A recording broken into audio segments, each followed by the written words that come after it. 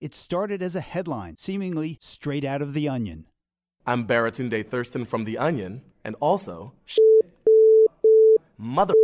You're listening to the Civil Liberties Minute with ACLU attorney Bill Newman. So began the front-page New York Times article about Donald Trump's demand that he be allowed to buy Greenland.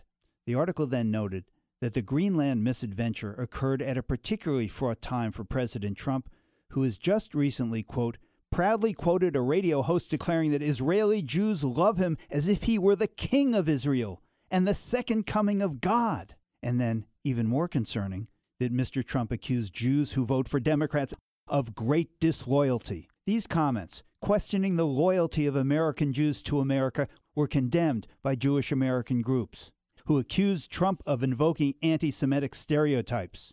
Again, Mr. Trump, you will recall, told Jewish Republicans in 2015, quote, "You're not going to support me because I don't want your money."